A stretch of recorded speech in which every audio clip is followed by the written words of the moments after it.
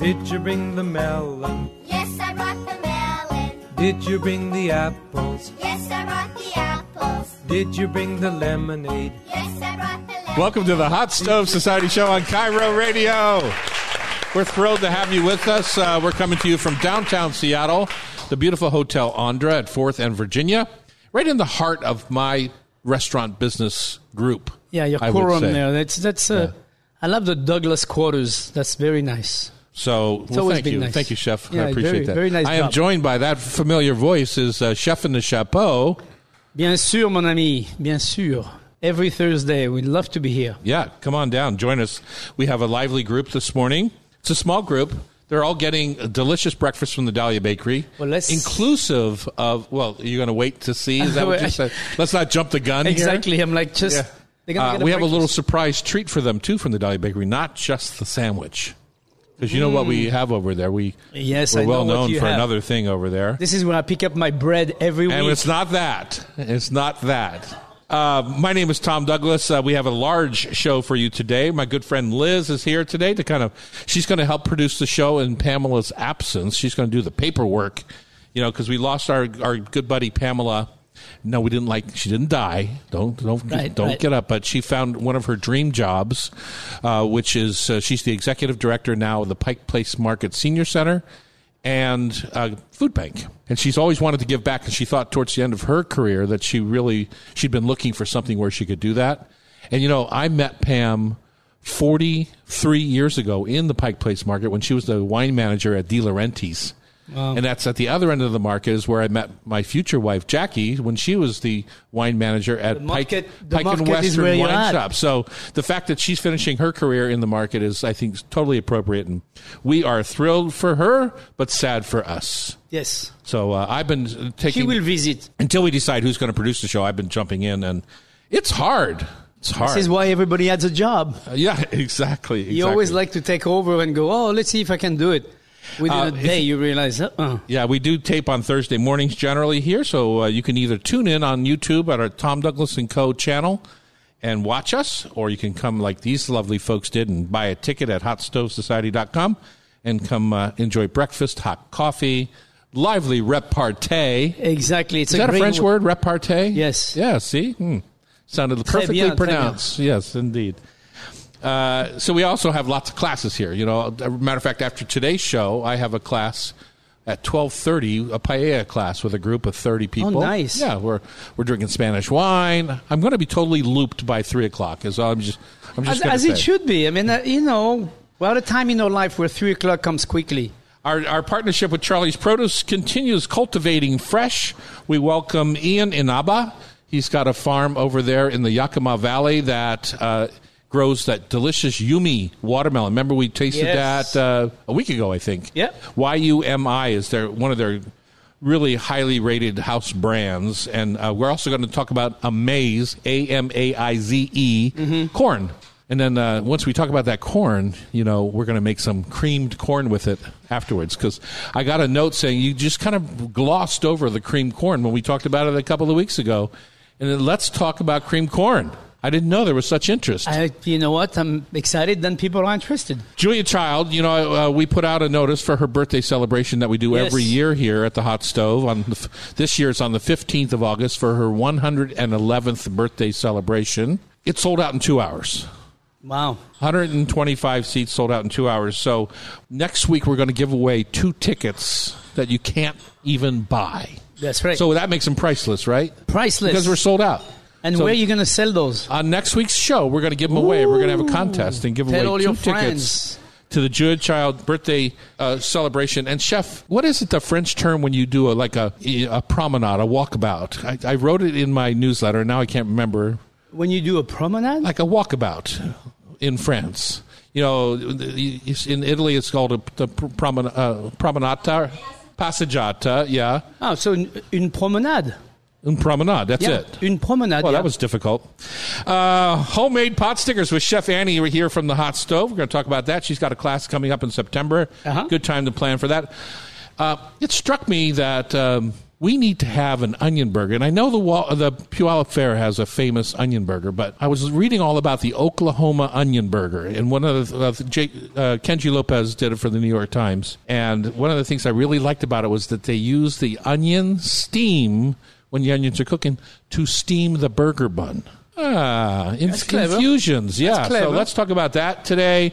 Palace Kitchen Joy. Oh, I got plenty of those. It has been such a treat to have the Palace back open again and to hear from folks what they love about the fact that it is open. And I have been humbled by the whole experience, and I want to talk a little bit about. And we need to let more people know that it's open, because every week I meet somebody and I go, oh yeah, the Palace, it's reopened? It takes time. Yeah, no, I know. We've been closed for 3.5 years. I know. So it's taking time, and that's fine. But I'm going to spread some of the joy that people are having at the Palace Kitchen. Cool. And finally, we're going to wrap up the show today with our Food for Thought Tasty Trivia Challenge, which is brought to you by Rub with Love Spice Rubs. What's your taste of the week, Chef? Well, Jeannie and Craig Kobayashi, dear friends, brought me a soup last night of bitter melon soup. Have you ever had that? I have. I had a bitter melon soup down at Tai Tung restaurant, old Chinese, Seattle's oldest Chinese restaurant. Yeah. I had a bitter melon soup. And let's just say I only had to have it once. Right. Yeah. I had it last night, and it had 4 meatballs that were kind of like if you take a meatball and you stuff it in a zucchini kind of idea. That's what it kind of looked like. So it was that bitter sweet melon. Whew. If you've never had... It's bracing. It's bitter. Yeah. Let's just say the word bitter is understated in that soup. Yeah. It's bitter, and bitter like real bitter. So the first slurp of that soup was definitely like, holy Moses, what is this?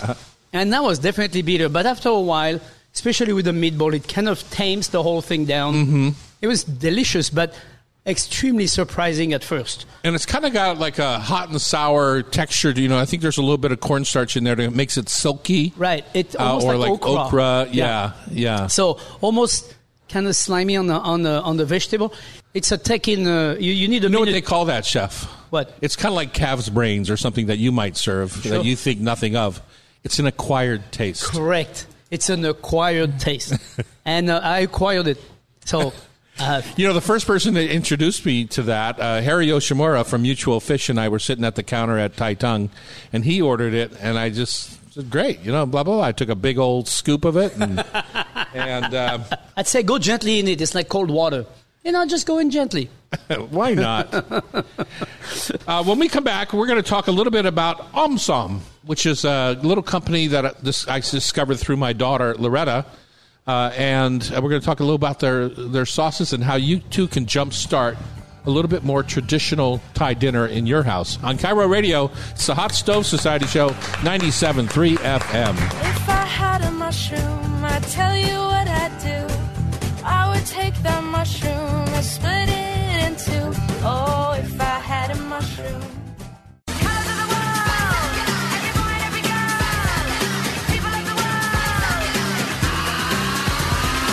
All right, we're back in the Hot Stove Kitchen on Cairo. We're getting started with a mouthful of flavor. There's a company, my daughter, tries to get me gifts because I have everything. I mean, I literally have, from the kitchen side of things, I literally have everything. And so my daughter's always struggling. She's a foodie type person, struggling to find the right gift. She's not going to buy me a sweater or a tie or a hat. Yeah, anything like that. Especially the tie. She does a little research and tries to find me things. And this Christmas, she gave me a box full of Asian spice sauce. Asian sauces. I would say they're like sauce kits almost. They're like they're almost like a gravy helper in a funny way, right? So, and they're different flavors. They have a bunch of different ones. One is spicy bulgogi, sisig, S-I-G, spicy mala sauce, yuzu miso glaze, lemongrass barbecue, and the one that I tried the other night, which was going to be my taste of the week, but we ran out of time, was the larb, a sauce for the larb, L-A-R-B. And if you've gone to Thai restaurants, usually you see the larb.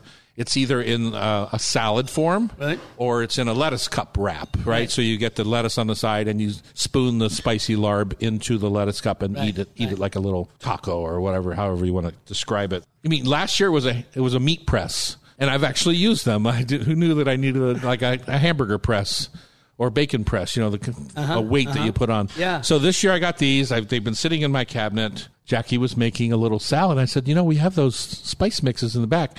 And this particular larb recipe that they called for, or that she was reading online, called for oyster sauce.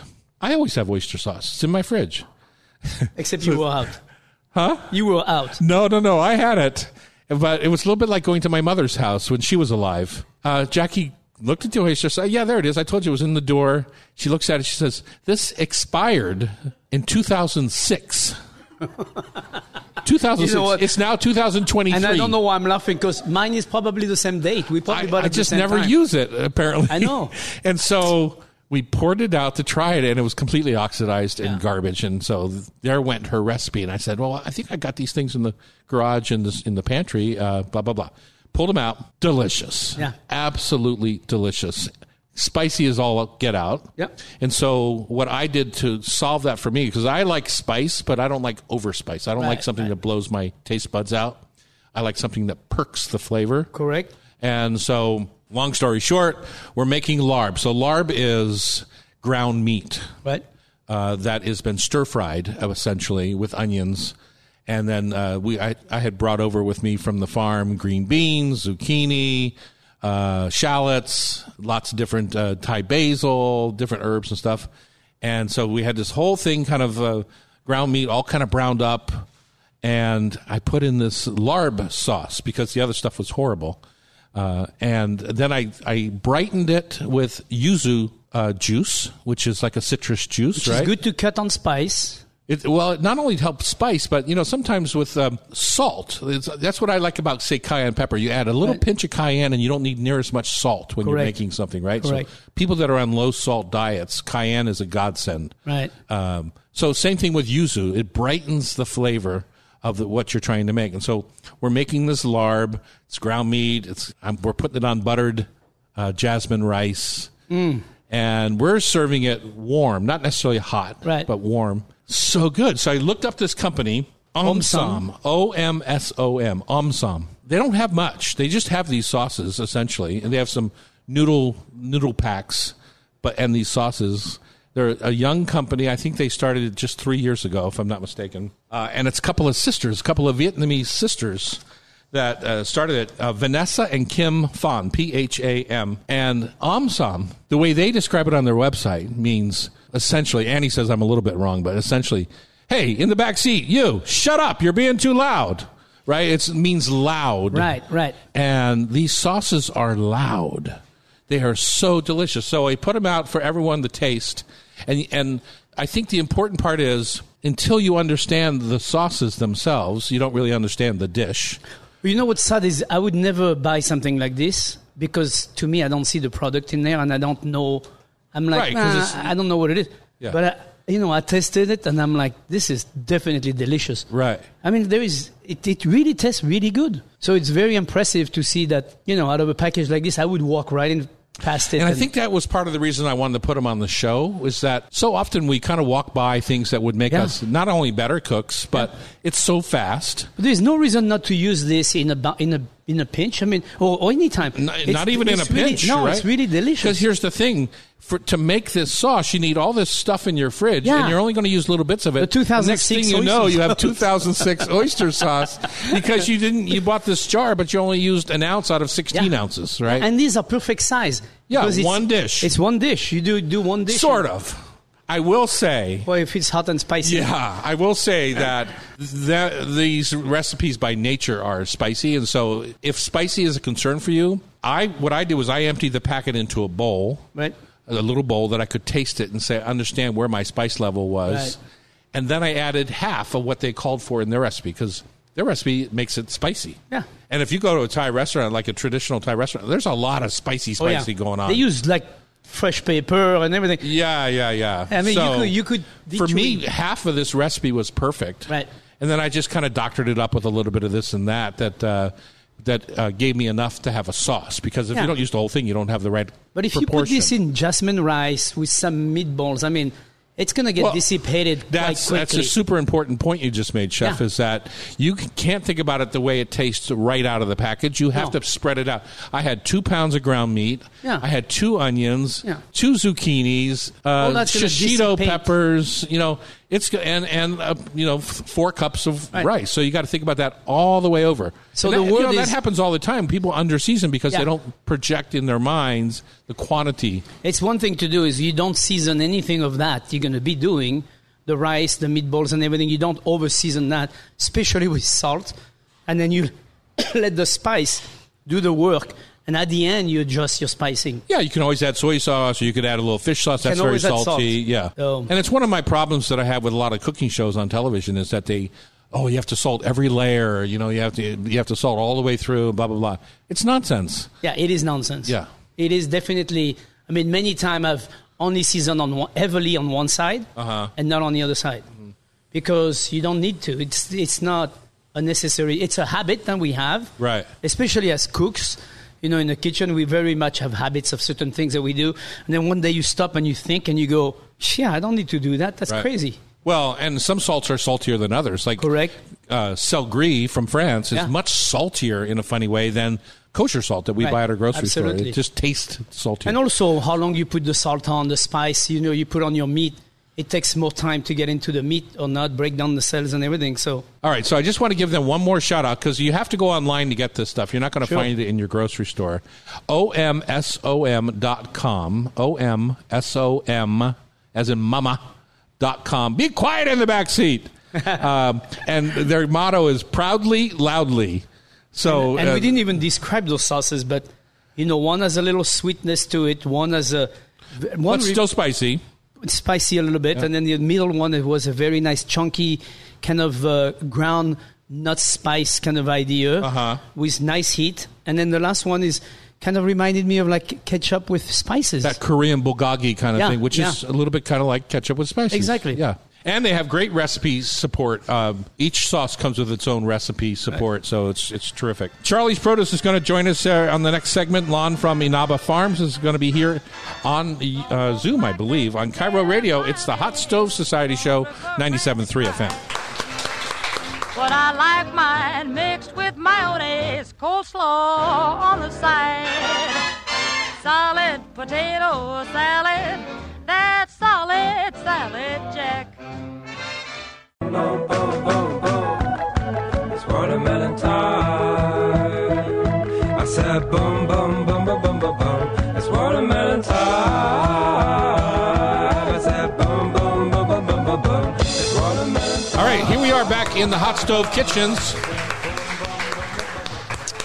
We're joined by Charlie's Produce, as we do every week, talk about some hot, delicious Northwest-grown product, generally Northwest. Sometimes we get to Northern California or someplace like that, but generally a Northwest product.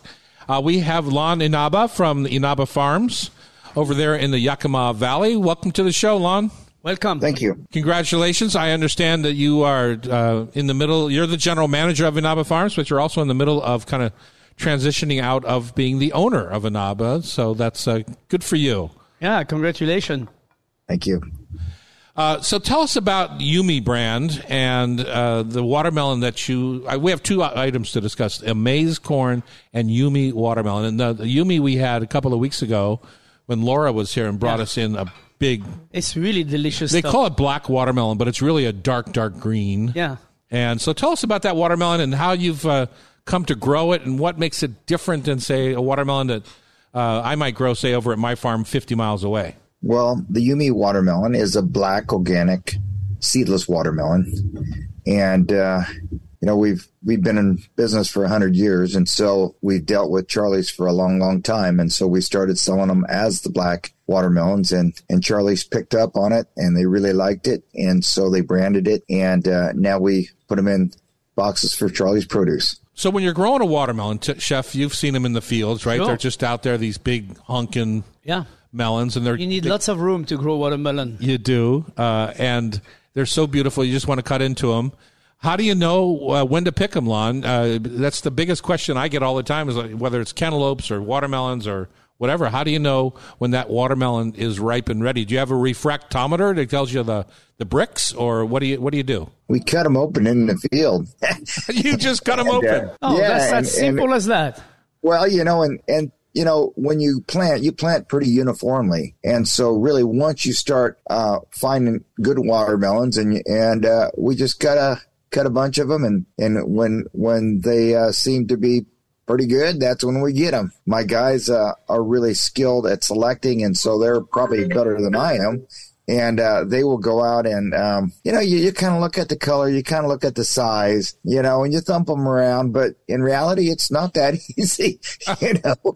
I wish we could find something that would help us to determine that. But really, the best thing is, when a good portion of them are ready, that's when you cut them. It is kind of funny to walk through a produce section and see everyone kind of banging on the melons, trying to decide what their family has been telling them all their lives makes a ripe melon sound.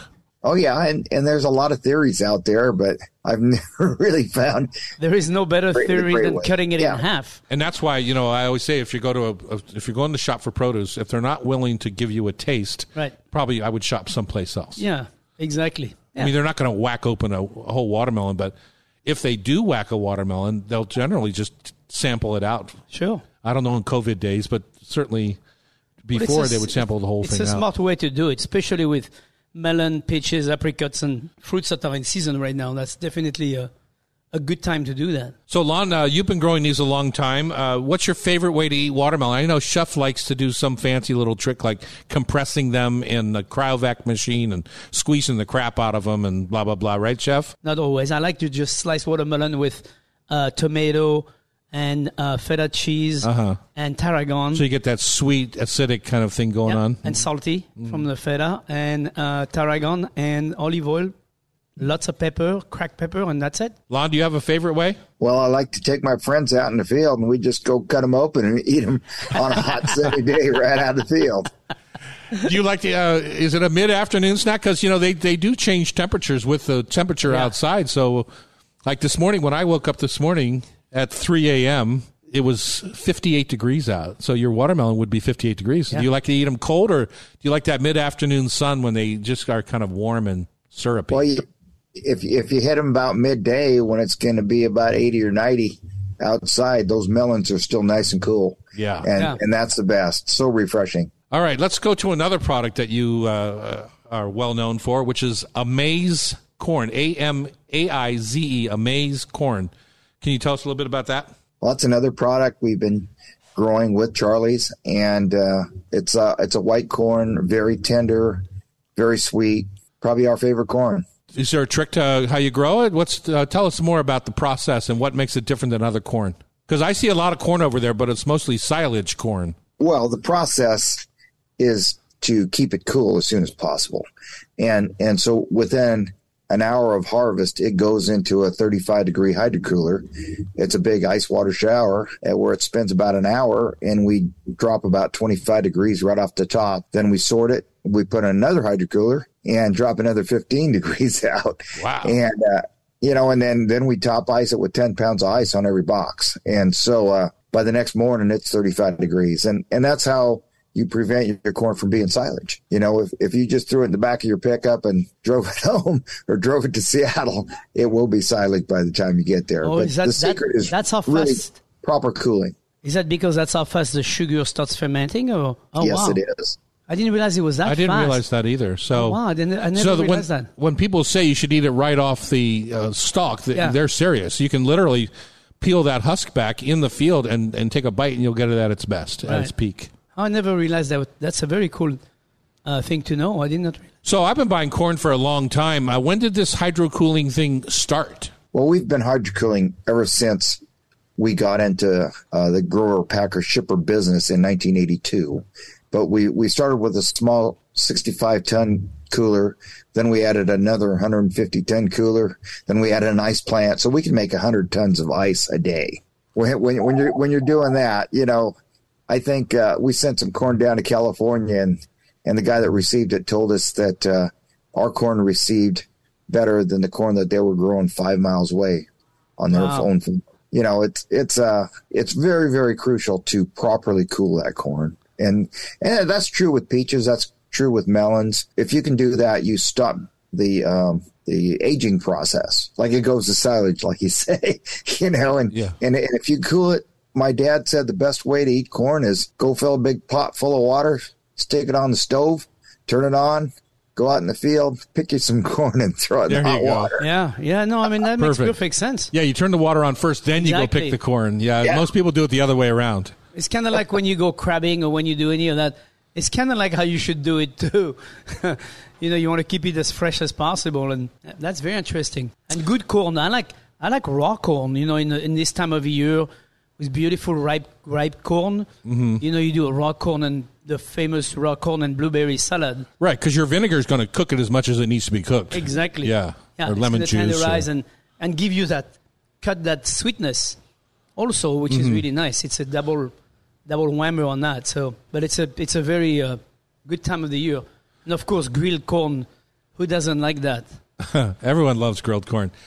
Lon, before we get into some of the places that you sell your corn, one fact about corn that always blows people's mind is that there's a kernel for every silk piece that comes out of the top of the ear of corn. And people are always surprised by that fact because that's how corn reseeds itself. That's exactly true. And if that silk doesn't get pollinated by the tassel that's on top of the stalk, you have a blank spot. And really? If that silk gets burned on a hot day, then you have a blank spot. And people don't realize that. So it just won't produce an ear. And the reason corn is, I understand, is planted in such large groupings is that they can pollinate each other instead of like a single row crop. Right? That's correct. So Charlie's, I know they sell to all of our restaurants. When you had restaurants, Chef, they sold to you. I've been buying from Charlie's for 1,000,000 years. I played golf with Charlie yesterday, and he kicked my butt.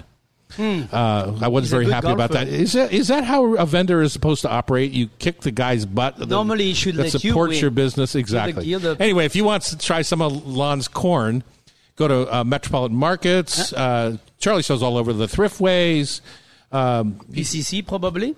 Some PCCs. Yeah, he sells all over the place, and depending on which product they buy, he's got 1,000 products from a fresh produce perspective. Right.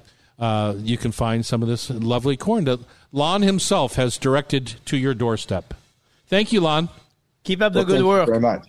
All the best. That was Lon Inaba from Inaba Farms, part of the Yakima Indian group of companies now, I would say. So yeah. I love that little fact about each silk is connected to a kernel of the corn. People just don't know that. You can learn a lot of stuff here on the Hot Stove Society show. Yes, and next, guess what? We're talking about cream corn. Yeah, I got a little verbal whipping after not sticking on that subject a little bit last week, so we're going to take it on this week on Cairo Radio. It's the Hot Stove Society show, 97.3 FM.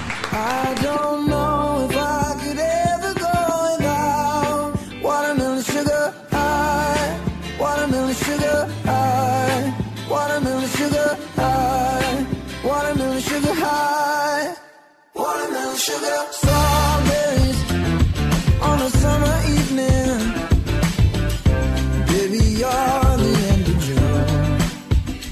Oh, corn, corn, corn, corn, corn, corn, corn on the cob. Shaka-taka-doo. Corn, corn, corn, corn, corn, corn, corn on the cob. Shaka-taka-doo. When I eat corn, corn, corn, corn, corn on the cob, I pretend I'm getting paid and this is my full-time job. All right, here we are back in the Hot Stove Kitchens. I'm Tom Douglas. And I'm Terry Roturo, the chef in a hat. Chef, we just got off the line with Lon from Inaba Farms, who sells to Charlie's Produce. Yep. And he was telling us all about his Amaze corn that right after they pick it, within an hour, it's down to about 35 degrees. Yeah, which is a very interesting process. I had no idea they were all doing that. That's amazing.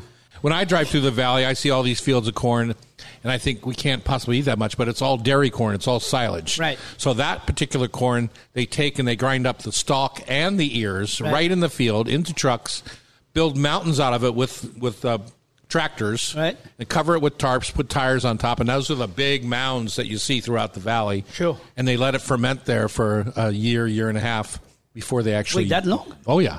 Before they actually feed it to the cattle. He is talking about something very different in this Amaze. And so if you look for it in the stores where Charlie sells, it's under the brand AMAIZE corn, and you can do it all sorts of ways. You can just take it home and put it on your grill. Yeah. You can pop it in boiling water, like Lon said that he does. He puts the water on, and then he goes and picks the corn, and then he's ready to go.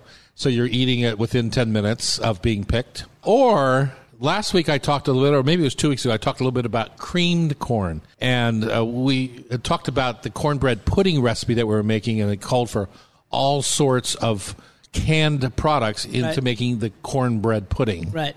And that kind of freaked me out. So I just was looking at different ways to substitute those ingredients with fresh corn. Right. One of the things in the cornbread pudding recipe was a can of creamed corn. Let's just, you and I, we're chef types, we can figure this out. Sure. Let's make our own creamed corn. Maybe not necessarily that we put in cornbread, but we could. We can make a double batch and use some in cornbread. But I love it straight up. Sure. So there's a couple of ways to do it as far as I'm concerned. Go ahead. You want me to start? Yeah. Okay, so you got your ear of corn. You just literally take a knife. I use my little serrated knife, and I take the kernels off. I have a pan started over here on the stove with some shallots that I like to toast to a light brown. Cream that I reduce by about a third. Sure. So it's thicker than usual. Whatever fresh herbs I have, tarragon, thyme, anything, even rosemary, anything works. Right. And then I put my kernels in, and I cook for 3 minutes so that my creamed corn in that scenario, it's got texture to it. It's got, you can see the corn kernels and it's all that. The other option is to take that very same ear of corn, and I get out my grater that I literally grate my cheese on. Right. And I run the cob along the grater and just shred it off of the ear. So now you don't see the kernels anymore. Correct. It's all kind of ground up as you're going. You do it in a bowl, and you run the cob right off of it, and all the starchy corn liquid comes, the milk, right, comes off the cob. And you've got without even doing anything, you've almost got creamed corn in your bowl.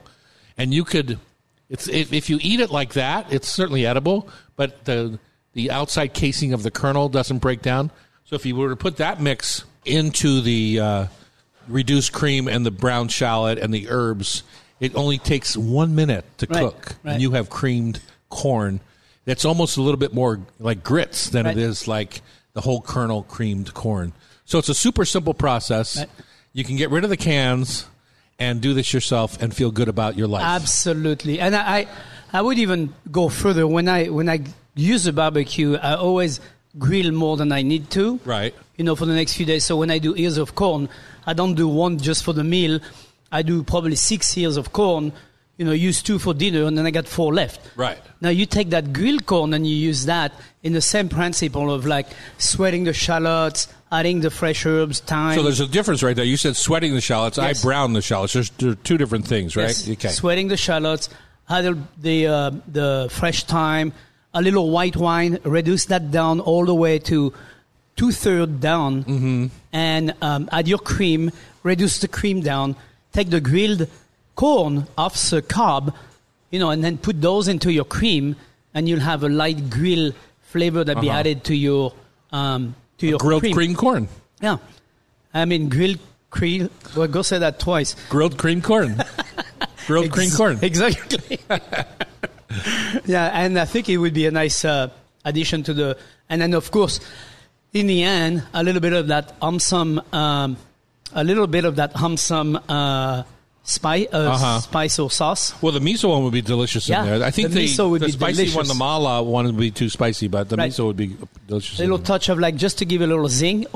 And if you don't have the Homson sauce, you could use a little lime juice, just a tiny bit of lime in there at the end. I would give a nice little zing to your sauce as well. So another option would be, so you've got your creamed corn, you've made it. Now you've got twice as much as you need, which is it's a good problem. Yes, right? Of course. John Lewis would say, "Good trouble." Now let's just say you've been clamming, or you've been to the grocery store and you've got your hankering for some clams. Now you simply take your clams, you sweat them out, cook them, pick them, keep the broth, strain the broth so that you don't have gritty broth. Now you can make a corn and clam chowder with some bacon lardons and some just little, the trinity of maybe minced carrot, minced celery, minced onion, so that you have some texture, and you've got a beautiful corn chowder. Yeah. Same thing with crab. Dungeness crab, pick the meat and then add it at the last minute into your soup. Literally at the last minute because it will warm up instantly. Don't need to cook it because it's already done. So you just put that in there and wonderful little flavor to your corn soup. And if you want to go vegetarian, you can just do diced carrots. You can do diced vegetable of any kind, zucchini, all that stuff. And you can just put them sweated into your, after you sweat your shallots and you put your wine, reduce your cream, just throw in the diced carrots and diced zucchini and everything. Just for a couple of minutes, you get all those crunchiness in there. Right. Beautiful veggies. And then you could also take that soup that you made, and if you say you used buttermilk instead of cream, you could have a cold soup, and then you just take a roasted poblano chili and puree it. You have a beautiful poblano chili decor on top of your soup. Sure. Served cold or room temperature. Yeah.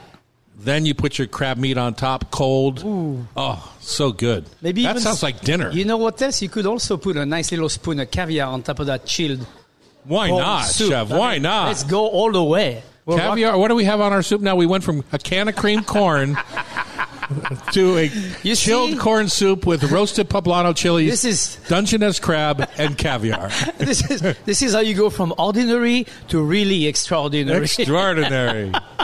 That was that reminds me of Tina. Remember that was our segment for so many years here on the show. I'm not sure where to go now. I'm so excited, so excited to have some corn soup. When we come back at the beginning of the next hour, we're going to invite our chef Annie Elmore here to join us and talk about pot sticker heaven. And she I knows all love about it. me some pot stickers on Cairo Radio. It's the Hot Stove Society Show, 97.3 FM. Beans and cornbread had a fight. Beans knocked cornbread out of sight. Cornbread said, now that's all right. Meet me on the corner tomorrow night. I'll be ready. I'll be ready tomorrow night. I'll be ready. I'll be ready tomorrow night. I'll be ready. I'll be ready tomorrow night. That's what Beans said to cornbread. I'll be ready tomorrow night. Beans told cornbread, you ain't straight. You better wake up or I'll gas you gate. Been in this pot since 2:30. Swelling and puffing and almost due. I woke up this morning and I said to myself, gotta eat me some fine pot stickers. So I opened the freezer, grabbed the bag off the shelf, so I could make me some fine pot stickers. Welcome to Annie Elmore into the Hot Stove Kitchen. This is your home. It's my home. Home away from home. Yes. Yes, exactly. Annie does a bunch of classes here. Oh, by the way, I'm Tom Douglas. And I'm Thierry Roturo, the chef in the hat. This is hour number 2. We've got so much coming up. We've got, of course, the Food for Thought Tasty Trivia, brought to you by Rub with Love Spice Rubs. We've got Annie to talk about her dumpling class and how to make the perfect pot sticker, and Oklahoma onion burgers. But let's jump in right away with Chef Annie here. Annie, you are the pot sticker queen. You have little fingers, and you can make the most perfect dumplings that I cannot do. No, you I cannot. try really hard, but my fingers are too big. Yeah, it's funny when I look at her hand and your hand. Come over here for 1 second, and maybe the people on YouTube can actually see this. Yeah, it's Exactly. literally twice. Twice the size. Yeah. So while I have amazing dexterity for somebody of my vintage and my girth, Okay. they're still not quite Annie's hands. You like how he's the one who says all this? I know. What makes the perfect pot sticker, Annie? And I'm not trying to typecast you. Yeah, I know. But you teach the classes here, and so what makes the perfect pot sticker? Fillings, of course, the Right. ratio of the fillings and the wrappers, and also how beautiful your plates are. Right. That is a very crucial. Plates are sexy. Very sexy. Yeah. So there's like a few ways that you could do them. Also, what about the cooking part? Because I've had pot stickers that were undercooked, and I've had pot stickers that were way overcooked, and Well- it definitely doesn't do justice to No, I mean, I feel like that's with everything, right? I mean, it has to be perfectly cooked to taste delicious. But, you know, like getting to the cooking part, I honestly think the cooking part is a little bit easier than the folding parts because more people cooking them, not many people pleating them because you can buy frozen pot stickers and you can cook them, but you can't. You know, it's a practice. Yeah, let's go back to the beginning. We only have a few minutes, so let's go back to the beginning. The wrapper. Yeah. Now, I buy them from the Chushong Noodle Company down in Chinatown, and you can buy them in thin, medium, or thick. Yes. I like the medium to thicker ones, personally, because I tend to make a meal out of my pot stickers rather than really thin ones, and they don't hold up when you're cooking them. What do you think about that? Well, I agree with you. I do like the medium. Oh, my God. First time ever. Okay. All right. Let's make a note of that. Okay. But yes, medium is perfect because it doesn't leak out, and then because you have to water the wrappers. So if it's too thin, it gets too gooey, and if you're not great like me, you won't be able to wrap them fast enough. Then it gets too mushy and yours just look like a mush. Right. But if you're making wontons, it's a little bit different because you're taking those thin wrappers and you're popping them in the boiling water. It's just almost like as you're making them. Yeah. Yeah. So, I mean. So it's a different thing. Yeah. So, like for boiled dumplings, the thinner wrappers is perfect. Because like sometimes like Szechuan, you see they boil it, they mix with like chili peppers and stuff like that, oil, and you just eat it plain like that. That's great. But for pan searing and stuff like that, you're going to need medium. And also, if you're a beginner, I would go with medium as opposed to thin. Right. And then when you're like an expert like me, then you can go to thin. Okay. So let's go to the fillings then. Is it like ravioli where they have to be super dry, or can they be a little bit more moist? The filling themselves, because you're not adding breadcrumbs. No. Like a ravioli filling, say. Yeah. It doesn't have to be super dry because the meat itself gonna release the juice anyway, and we do have soup dumplings too, you see, so they add gelatin broth in it, so technically no, it doesn't have to be dry. It can be a little bit juicy. But soup dumplings aren't pot stickers. No, but it's still a type of dumpling, you know, but that's what I'm saying for the filling, it could be a little bit juicy. So what's the exact difference between a dumpling and a pot sticker? Well, they're all dumplings. They are dumplings, Okay, but so that's what... pot stickers are how you cook it. Yeah. It literally cooks to the pot. What is a pot? Yeah. Got it.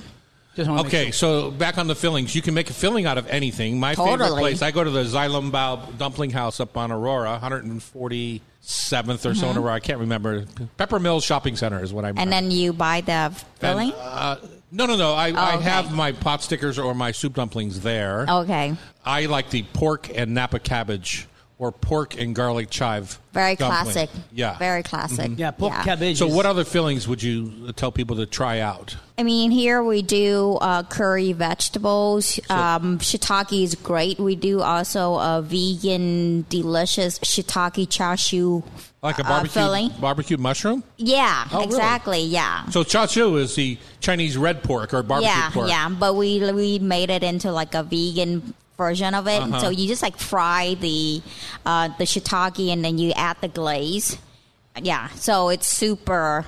Again, like you know, going back to it doesn't have to be dry. It can be a little bit saucy in there. And spinach and tofu, you're going to do Yeah, that? spinach, it's great in there. Tofu's good in there. But you do have to wring the spinach out a little bit, Totally, don't you? You can't just be like a wet And saute. tofu, we like to press them overnight too, or you can slow dry them in the oven. And you can even add a little bit more of that texture in it, too. All right, so our pot stickers are all folded and pleated beautifully. If you want to get a picture, we'll post one online of one of Annie's. You're doing a class on the 26th of September, right? Yes, and that's the day of the National Dumpling Day. Ah. It's my birthday, 26th of September. Oh, maybe you should come and eat some dumplings.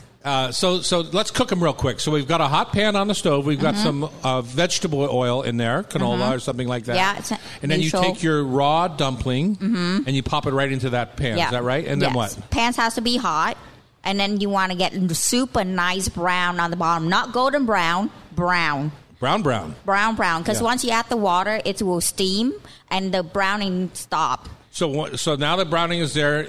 It's hot, so you have to be careful adding Yep. the water, right?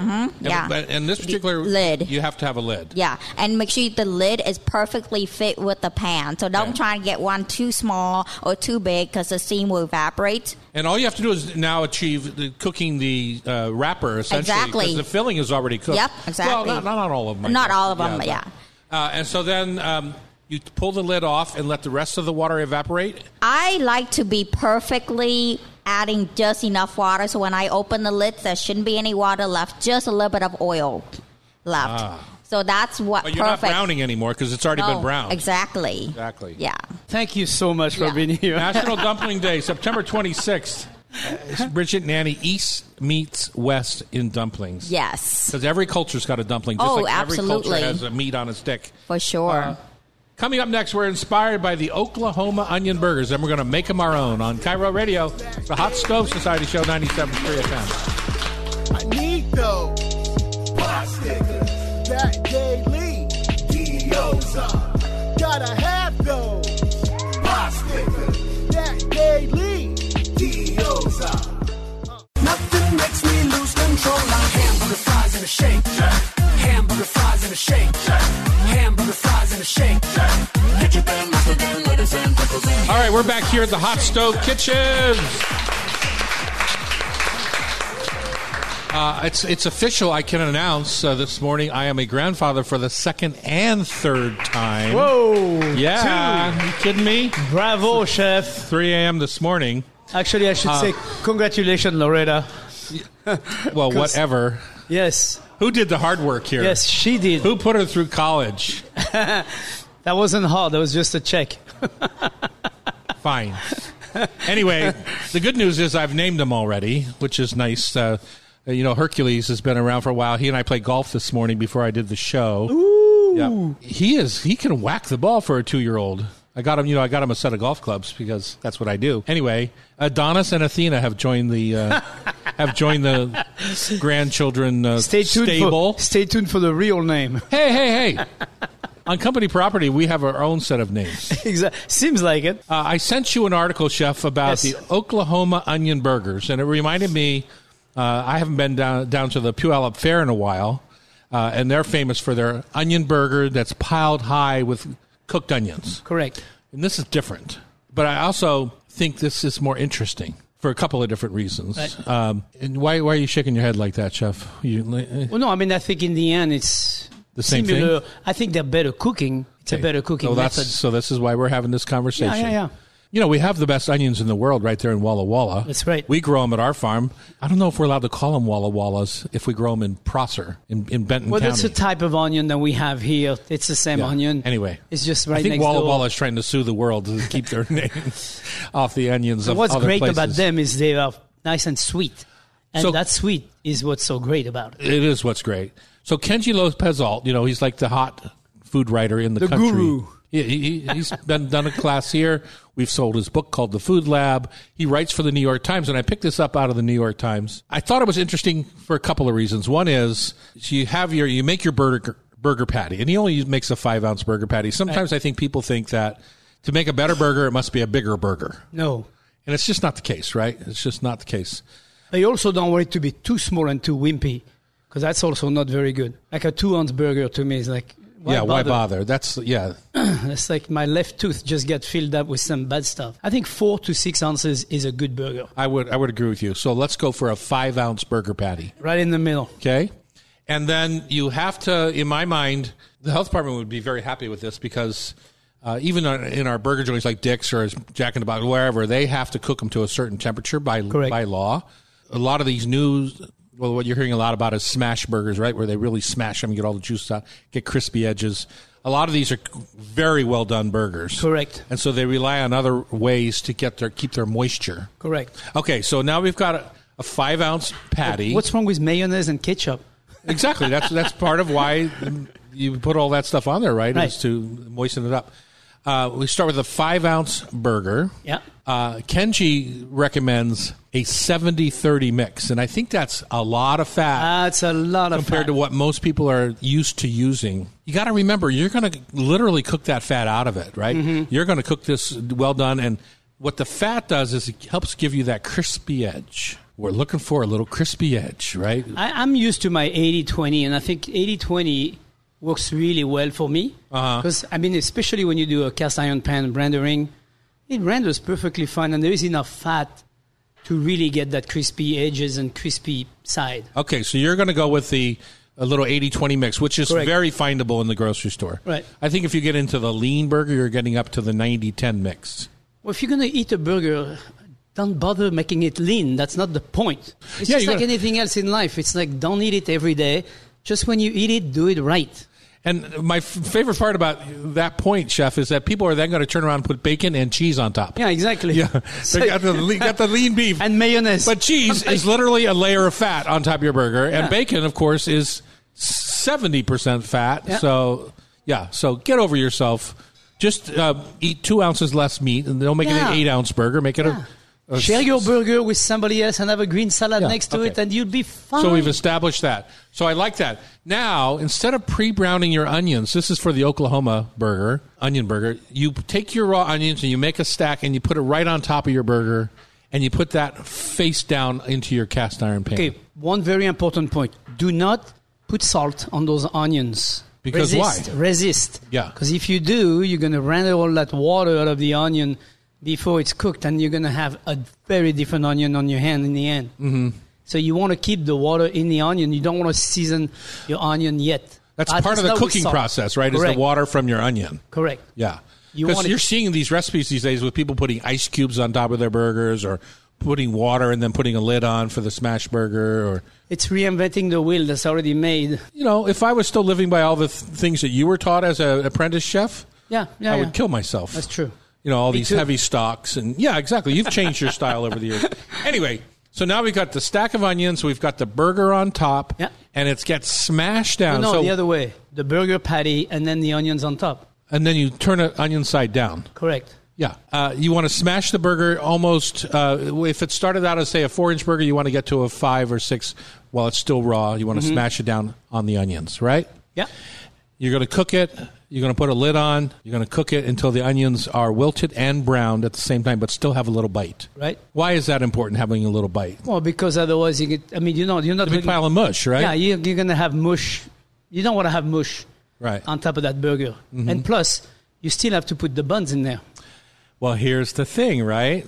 When you turn it, you put the buns on top, and you put, you know, each bun, a bun has 2 cut sides, right? Yeah. When you slice it through the middle, you've got 2 cut sides and 2 outsides. Right. So you put the cut side down on top of the burger, and then you put the cut side down on top of the other bun. So the 2 buns are kind of stacked. So you need and the then big you put dome. the lid on. It's a dome now. It's a dome now, and you put the lid on. And so what is steaming into the bun? Onion 'Cause this flavor. is a Burger and This onion. is a soft, squishy style bun, right? This isn't like you and I, we tend to butter our buns and then make a little crispy, Yeah. which I dearly love. Oh, me too.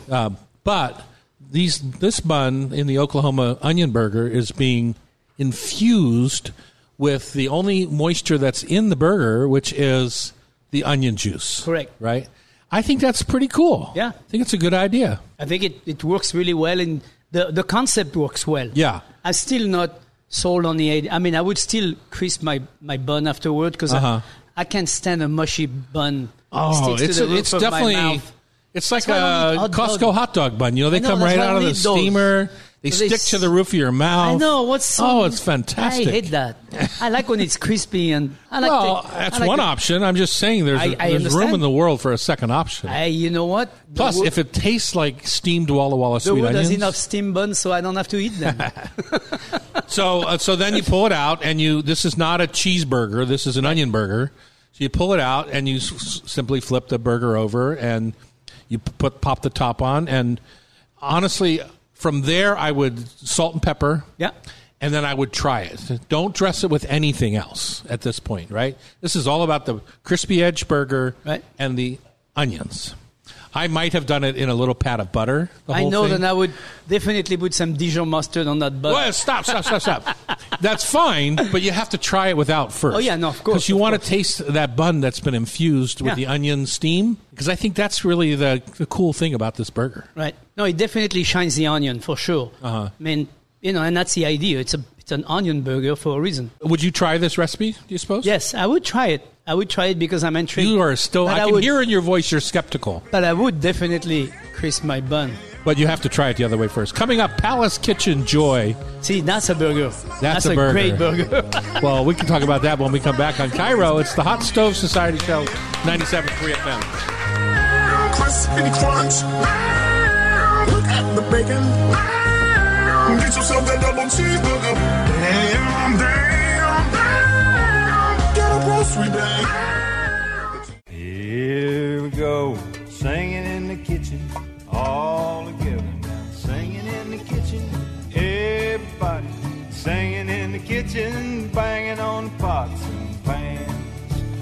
Mommy and daddy, singing in the kitchen, baby laughing, singing in the kitchen. Okay, we're all tied up in knots over this burger, but let's move on. On Cairo Radio, it's the Hot Stove Society Show. There's been a lot of chatter about the Oklahoma onion burger. Chef, I think we need to steal the concept and kind of rename it. We have Prosser Patty Burger right now. We've got the Walla Walla TNT Walla Walla Sweet Burger.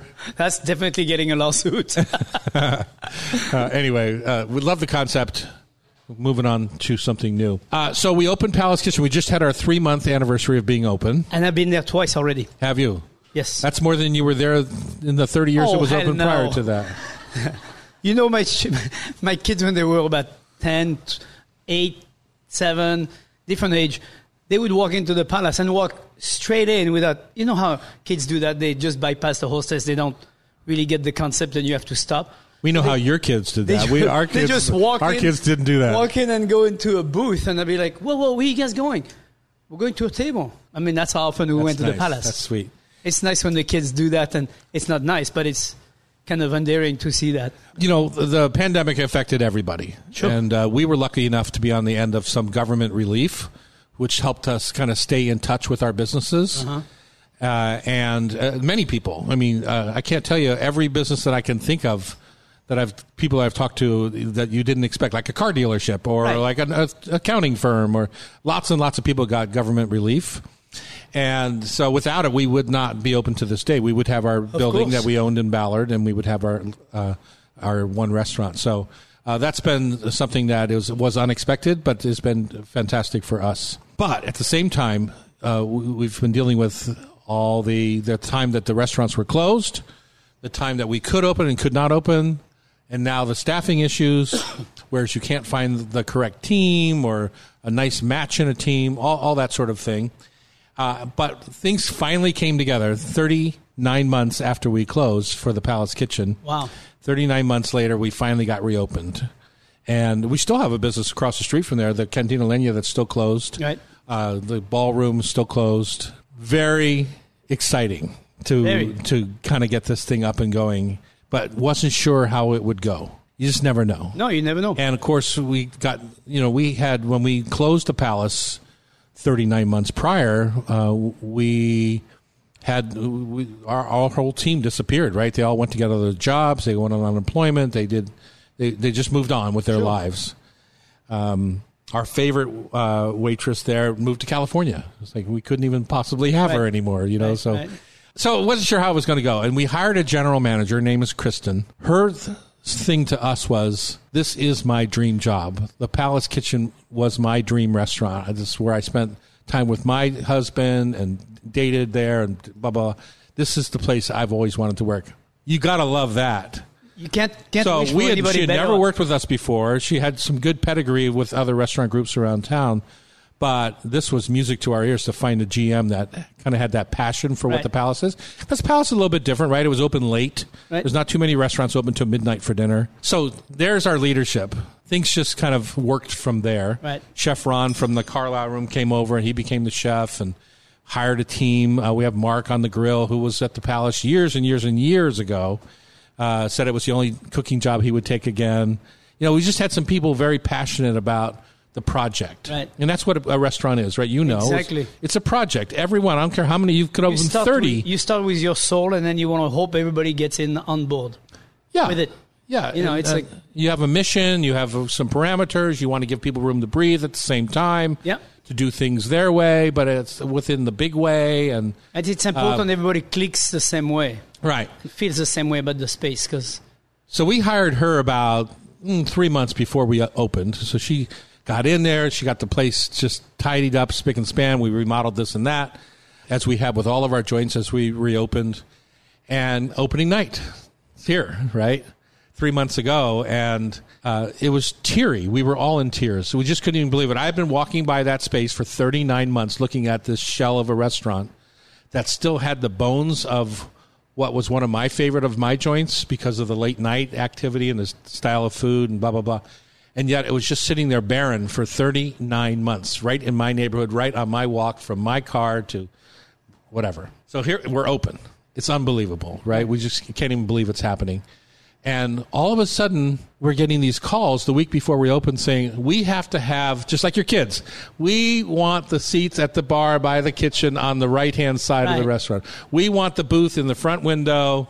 We want to be able to sit underneath the Palace Kitchen sign in that corner. There's the two of us. It's where we always had our dinner when we were dating, right? We want that oval table at the center because after work, we would always come for happy hour, and that's where we met. Meet me at the Palace, table 8. Unbelievable. Success. Well, that's not success, right? You know, No, it's that's success from the past. That's emotional success. Right. And that is terrific. Yeah. It's fantastic. You can't wish for a better response when you have a business. And of that's any before kind. we opened. That was the response before we opened. Yeah. Then you're nervous because memories often fool you into something, because when you're sitting there having dinner with somebody you're dating and you're excited and you're wondering, is this the one, and blah, blah, blah, it changes how your food tastes. Yes. It changes how you interact with the and server. 5 years later, it tastes different. Well, it can. That's my point. You know, it changes how you interact with your server.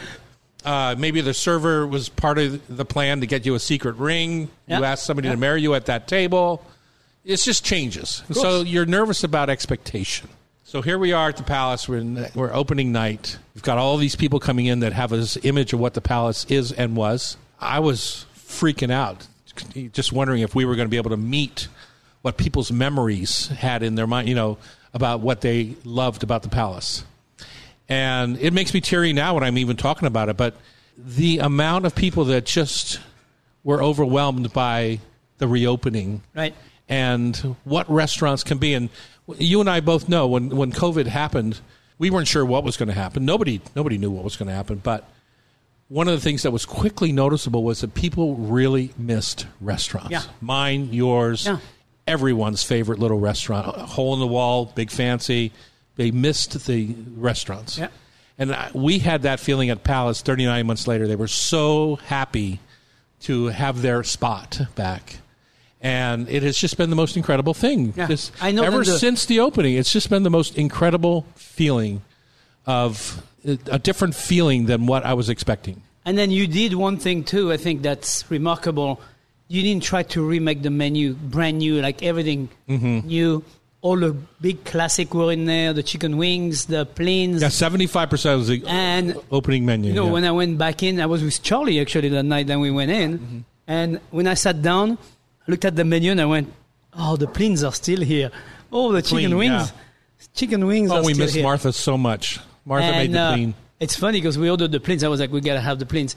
And they came and they were smaller. And I was like, uh-oh. And then I tried them. I was like, same exact product. Yeah, they're a little smaller, and that varies on who's making them, because some people are more dexterous than others. Of course. I was making them, they'd be this big, as in giant. Well, the lady who taught me how to make them in Alba, Italy, made them super tiny. Right. But with very eggy pasta, so the pasta itself was firm enough to deal with that. Right. So anyway, back to the end of this story, we have been overwhelmed with love. Yeah. And I just want to say to everyone that's come out there who hasn't been there yet but's coming or whatever, thank you so much. It's been such a terrific reemergence into our world here in downtown Seattle to have the Palace back, to go in there at 11 o'clock at night and have the place bustling. Of course, we didn't know, right, if people were still going out at 11 o'clock at night. But, yeah, there's a demand. Oh, people are going out. Yeah. And some nights are very quiet. Other nights, jamming, right? So a lot depends on what's going on in the theaters around town. Sure. So we're excited about that. We're excited that SIFF is taking over the Cinerama. Oh, yeah. The Seattle International Film Festival group. So that's kitty corner from the Palace. I think there's a heartbeat there that I was hoping would come back and it has come back. And it's just, I just wanted to say thank you to, I'm sure many of our listeners have already gone. Some are planning to go. You know, some don't even know it reopened, Right. as you told me. I know. You need to make sure you keep pushing that name, because every week I talk to somebody and tell them how great it was after reopening, and they're like, my God, it's reopened? I need to go there. So Yeah, it's just super fun, and I'm super thankful. And thanks to everyone who's come and been part of our reemergence into the Seattle restaurant scene. That's what I have to say about Palace Kitchen I must Joy. say, it is an incredible soul place in the city. Oh, thank you. It is a great place. And Jennifer, came in. I think she was there the night you were there. The woman who painted the big mural. Oh, yeah, she was there, yeah. She was bawling. Oh, she yeah. was so excited Yeah. to be back and see her painting in the light that it's supposed to be It in. is a serious art piece. Yeah, it's big. 30 feet long, 8 feet tall. Yeah. Yeah, it's big. Up next, it's Rub with Love, Food for Thought, Tasty Trivia. You're listening to us on Cairo Radio, 97.3 FM. I got pots of pans, I got pots of pans, yeah, that's the way that I like to play. Banging on pots of pans, banging those pots of pans. Peaches, peaches, peaches, peaches, peaches, peaches, peaches, peaches, peaches, peaches. All right, here we are. It's the final segment today of the Hot Stove Society radio show here at the Hotel Andra in downtown Seattle. Every Thursday. Come down, do a little staycation with us sometime. Stay Yeah. in the hotel, eat breakfast eat breakfast here with the Right. radio show, and then maybe go have a little pizza at Serious Pie across the street for lunch. It's a fun little weekend jaunt here in the city. Rub with Love, Food for Thought, Tasty Trivia is brought to you, of course, by Rub with Love Spice Rubs and Sauces, sold right here in our very own cooking school down in the market at the Seatown restaurant. It is a dexterous line of rubs and sauces that will open your options for creating new flavor profiles across whatever it is that you want to put them on. So the salmon rub works on chicken rub works on steak. You can whatever it is that you like, the flavor profile that you like. You can find us in 5,000 retail locations across the country in Canada, and locally, Met Markets, some Thriftways, some PCCs. There's all over the place. Everywhere. Everywhere. We love it. Number one selling salmon rub in the world. Thank you very much. Love it. And with every jar you buy, you make a little donation to the Alaska Wild Salmon Fund. So let's see. We have two audience members. Monica and Jennifer have been either volunteered or been volunteered. Tracy volunteered you pretty quickly. Yep. Yeah, and you don't even know her. Thanks, Tracy. And then Chef Terry, of course, is going to play. And as long as I'm the producer for the time being, I'll be the announcer. So best out of 5, and the winner gets, or you guys get. The winner gets a stroll through our gift shop here of any 3 spice rubs that suit your fancy. You ready? Ready. All right. I'll Remember, start. right up next to the mic. Ready or I'll not. start. Chef, you're going to start? All right. Yeah. The 6-letter name for the Vietnamese single-serving sandwich, usually served on baguette. Banh mi. Banh mi. No, that's not you. That's me. Monica is ready. Not you. Not yet. But it's good. You said the same thing I said. Sticking with the meat term, what is the term for a sweet pie of British origin, often filled with a mixture of dried fruits and spices, referred to as meat? The pie is Pie. traditionally served during the Christmas season and was once known as mutton pie. Yeah, it's a meat pie. Mincemeat. Meat pie. Oh, that's a wrong, Chef. What do you mean? It's not the name? Mincemeat. Oh, mince. Yeah. Thank All God. right, She ready for number almost said 3? it before me You're also. keeping score, right? So you're I am keeping score. one yes and one no. Lactobacillus Bless you. delbrueckii and Streptococcus thermophilus are 2 of the most common bacteria used for creating what grocery store staple, which skyrocketed in popularity in the 2000s in the U.S. In 2000? Confidence, Chef, confidence. Yogurt is what I'm You are gonna say. correct, sir. You are correct. In 2004, New York City took legal action against vendors at the Ecuadorian festival to prevent them from selling the meat of which animal?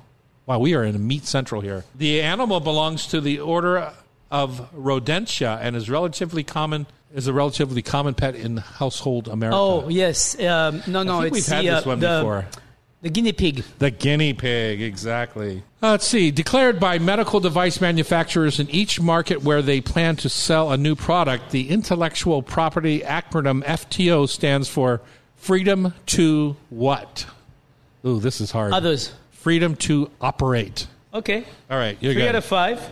Okay, Jennifer, Monica, who's going next? Oh.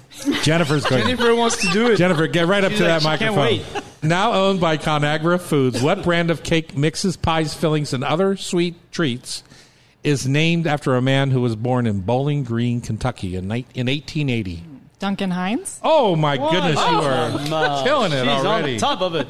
The Tender Grill is a grilled chicken sandwich offered by what royal fast food chain whose slogan was once, "Have it your way"?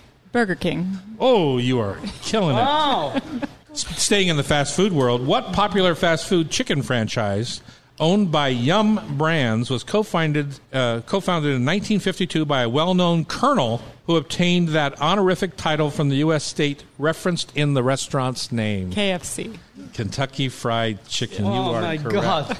Are you a really trashy eater?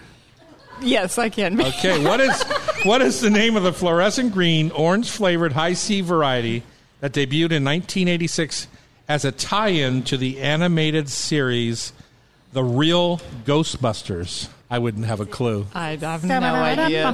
Slime? No. It's called Sour apple? Ecto-Cooler. Ecto-Cooler. Oh. 3 out of 4. A brand of candy owned by Mendelez, featuring little people-sized pieces that start sour and become sweet, are called the Sour Blank Kids. Sour Patch Kids. Sour Patch Kids. Wow. Okay, Terry, what's your 4 score? out of 5. 4 out of 5. It's me. Nice job. Nice job. Terry is out of the Spice Rub mix there.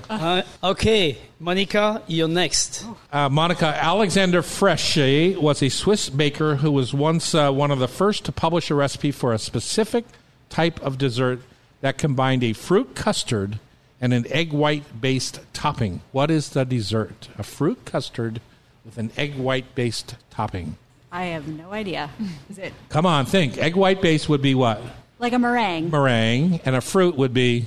Lemon. Lemon meringue pie. Oh, there you go. Good deduction. Boy, I'm not see? usually that nice, Monica, so I'm just saying. The Three Sisters have been the three main staple crops of many North American native tribes for thousands of years. They are planted together and believed to provide a balanced diet. One of these is corn. With one guess, name either of the other two. Squash? Pumpkin? Yes, you got it. Squash. Beans and squash are what we were looking for. In 2006, what variety of apple has been Minnesota's state apple? Not Washington's, Minnesota's. It's considered such a prized commodity due to its sweetness, firmness, and tartness, which makes it an ideal apple for eating raw, and its large cells, which rupture when bitten, filling the mouth with juice. I can say my favorite. Okay. Jazz apple. Jazz. Jazz is incorrect. They were looking for the word Honeycrisp. The International Museum of Surgical Science in Chicago serves as a macabre dedication to the art of cutting people open. So, surgical museum. It's a matter of fact, it holds the Surgeons Hall of Fame. Included in the museum's archives are letters and journals from what famous English statistician who is often considered the founder of modern nursing, not necessarily modern surgery. My grandmother shares her first name. So does a city in Italy. It's a very popular city. Don't you hate when people say, you know it and you can't remember? She was just in Italy last week. Wait, was she there? All right. I was in Italy last week. You were there? Yes. Were you in that city? Well, it was so hot you forgot. Yeah, seriously. Florence Nightingale. Florence Nightingale. So far, 2 out of 4. 2 out of 4. You need one more question. The good news Not is, important. Monica, you're bringing up the rear. A leafy vegetable native to the Mediterranean, along with the other cabbage species, began to appear in northern Europe during the 5th century and a few hundred years later became closely associated with a major European city on the River Seine. Today, their name continues to reference that city. What is this vegetable? You were in Italy last week, right? Yeah. Yeah, okay. You were not far. I don't know. How I'm drawing about blank the because you guys are all Brussels looking sprout? at me. Ah, yes, The Brussels sprout. sprout. Okay, Monica, no trip for you. No. 2 out of No 5. trip through the gift shop for you. Jennifer, congratulations on the win. Congratulations. If you want to be like Jennifer and be a winner, you can come be part of the show at hotstovesociety.com, or you can watch us on YouTube Live at Tom Douglas & Co.